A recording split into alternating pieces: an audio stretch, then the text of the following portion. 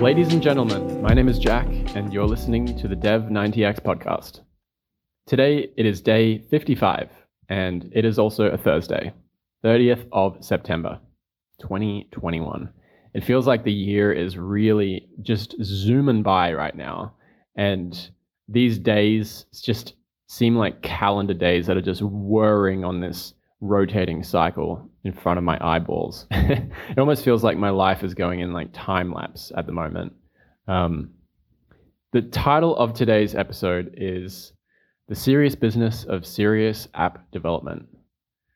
The reason I say that is because it is starting to get serious now that Harry is involved.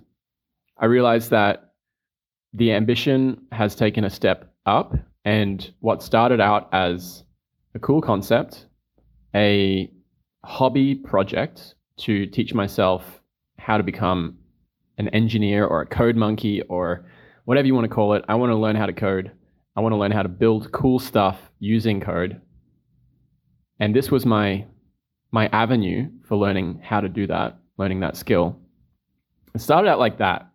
And it was sort of a pipe dream that this app concept would be a good one, like a really viable app concept. Now that Harry's involved, the excitement has taken a step up, the energy has taken a step up, and the ambition has also taken a step up. And with that comes everything to do with launching a successful app. So what I typically kind of glossed over when I was starting this project is now being brought to the absolute forefront. Is this a viable concept? Is this worth investing into? Is this worth selling equity in? Will this actually get users? Will people pay for this? And initially I didn't care because the viability of this was two-pronged. It was viable initially as a portfolio piece and to teach me a skill set that I wanted to acquire and to propel me in a career direction that I want to go in. So that alone made this project viable. The second level of viability was that it had all the other hallmarks of a viable app concept. It had technical feasibility, it had business viability, it had a large market size of users that are underserved and have many pain points that have never been served by an app before, and that this can do it better than anything else. All of those other things. As it turns out, I had a feeling that there may be something here, that there may be some kind of underserved need in the market. And as it turns out, there probably is, actually. We're talking about it now and realizing that there are a lot of things that could be optimized in this niche area, in the handstander community, and in this kind of endeavor that people go on when they want to learn how to handstand. Handstands are big. There's no denying it. There's over 8 million posts with the hashtag handstand on Instagram. When you look at fitness instructors who are in the yoga space or the CrossFit space, a good percentage of the content that they post is of them doing handstands. And the reason is because it's an obvious visual medium to showcase kind of like your portfolio of your impressiveness of balance, control, strength. All of these things can be bundled up and expressed in a handstand. And that's what's so great about handstands. That's why handstands are one of the most popular physical yoga poses to take photos of and share on different platforms. Not just photos, but also videos. So there's definitely something there. People are sharing so much content to do with handstands. And there's just a lot of people out there practicing this skill. And honestly, there's really no apps.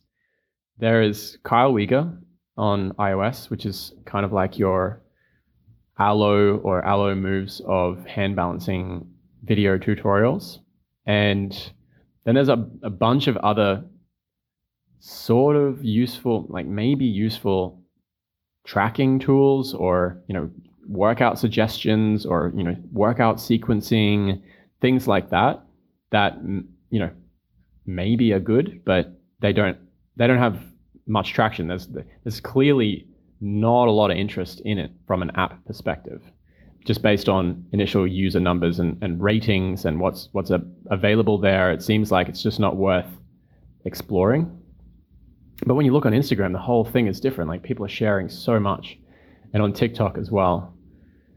So we went over all of that, the entire strategy today of servicing this niche in the best, most optimized way possible, which might not look like the original concept in the end. But Harry and I both believe that there is something there. And so things do get a little bit more serious when it's talking time to, raise money or take on debt, hire engineers, things like that, or potentially even, crowdfund it, like putting it on a Kickstarter or Indiegogo, or getting into an accelerator program like Y Combinator or Techstars. So there's a lot of different ways forward to grow something that is potentially much bigger. And looking at that is pretty exciting, actually. It's definitely a much bigger thing than a portfolio piece that teaches me how to code. So that is what I did today. It was 8 a.m. to 3 p.m. of a bunch of things that I honestly couldn't put into dot point form, because we covered so much brainstorming about different feature ideas and different bring to market strategies and different launch strategies and different marketing ideas, and how to create a growth strategy and how to make it a viral strategy, and how to get initial users, how to build traction metrics, how to get emails, how to partner up, who are the right people to partner up with, who are the big influencers in the space. There's so many questions, and we went over so many of them. And so that's where I am at today. I intended to do coding all day, and we ended up doing business viability assessment and business strategizing all day. And it felt good. It felt like the right thing to do when looking at investing a little bit more heavily into this app concept to bring the concept to life as it is intended to be brought to life. Requires a little bit more of a rigorous process behind viability. It means more time and attention needs to be spent on marketing, more time and attention on strategy, go-to-market strategy, and more time and attention on strategic partnerships, and of course design. Taking a step back from implementing code is to actually work on the design first, to really work on the design, rather than just me. When it's a hobby project to teach me how to code, it's like, all right, I just want to jump in the code. I want to be working with code most of the time. I don't want to be working with Figma most of the time. I want to be in Xcode.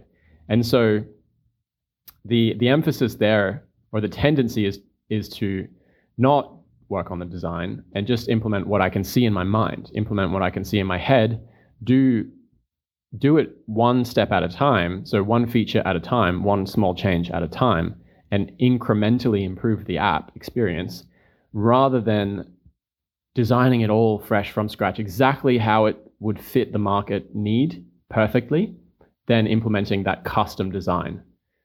That's the difference there. And I guess option number 2 is probably better, which is also the harder option, like much, much harder.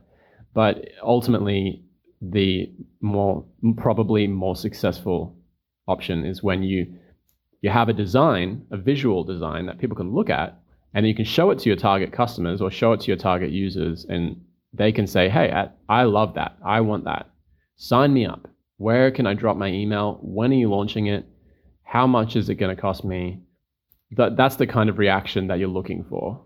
And when you don't have a design that people can see, then they can only see your app after you launch it, which means that you've already spent all this time invested in building the app without having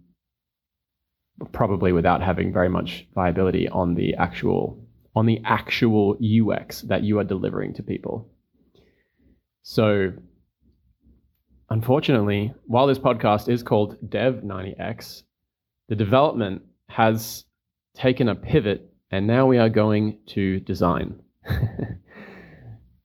So my job, the scope of my work just got wider, which is scary and also hopefully fruitful. Jack's hack for today is to face your fears. So I get a lot of fear with, I'm generally frightened. I have a lot of fear around a lot of different things. And I realized recently that I don't directly address that. And so for a few days now, I have been doing some fear setting. And this is something that I picked up from Tim Ferriss a long time ago. And I believe that Tim Ferriss still recommends this occasionally. He drops this one. He talks about it in his books and his podcasts on YouTube. Fear setting. It's where you actually think about, what are you afraid of doing right now?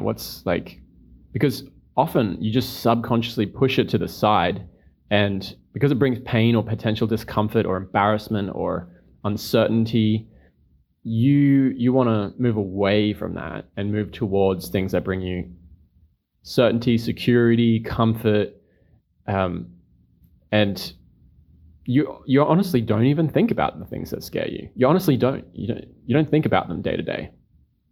You maybe it comes up in dreams. Maybe it's in the back of your mind, but bringing it to the forefront is so valuable, because usually it's true. Usually it's the thing that you should be doing that will actually result in progress, or will bring the most, will yield the most results in your endeavor, whatever that endeavor is.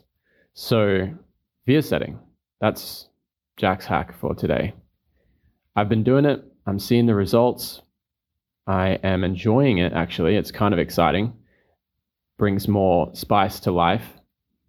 And I recommend it. So that's it for today. Day 55. I'll talk to you again tomorrow.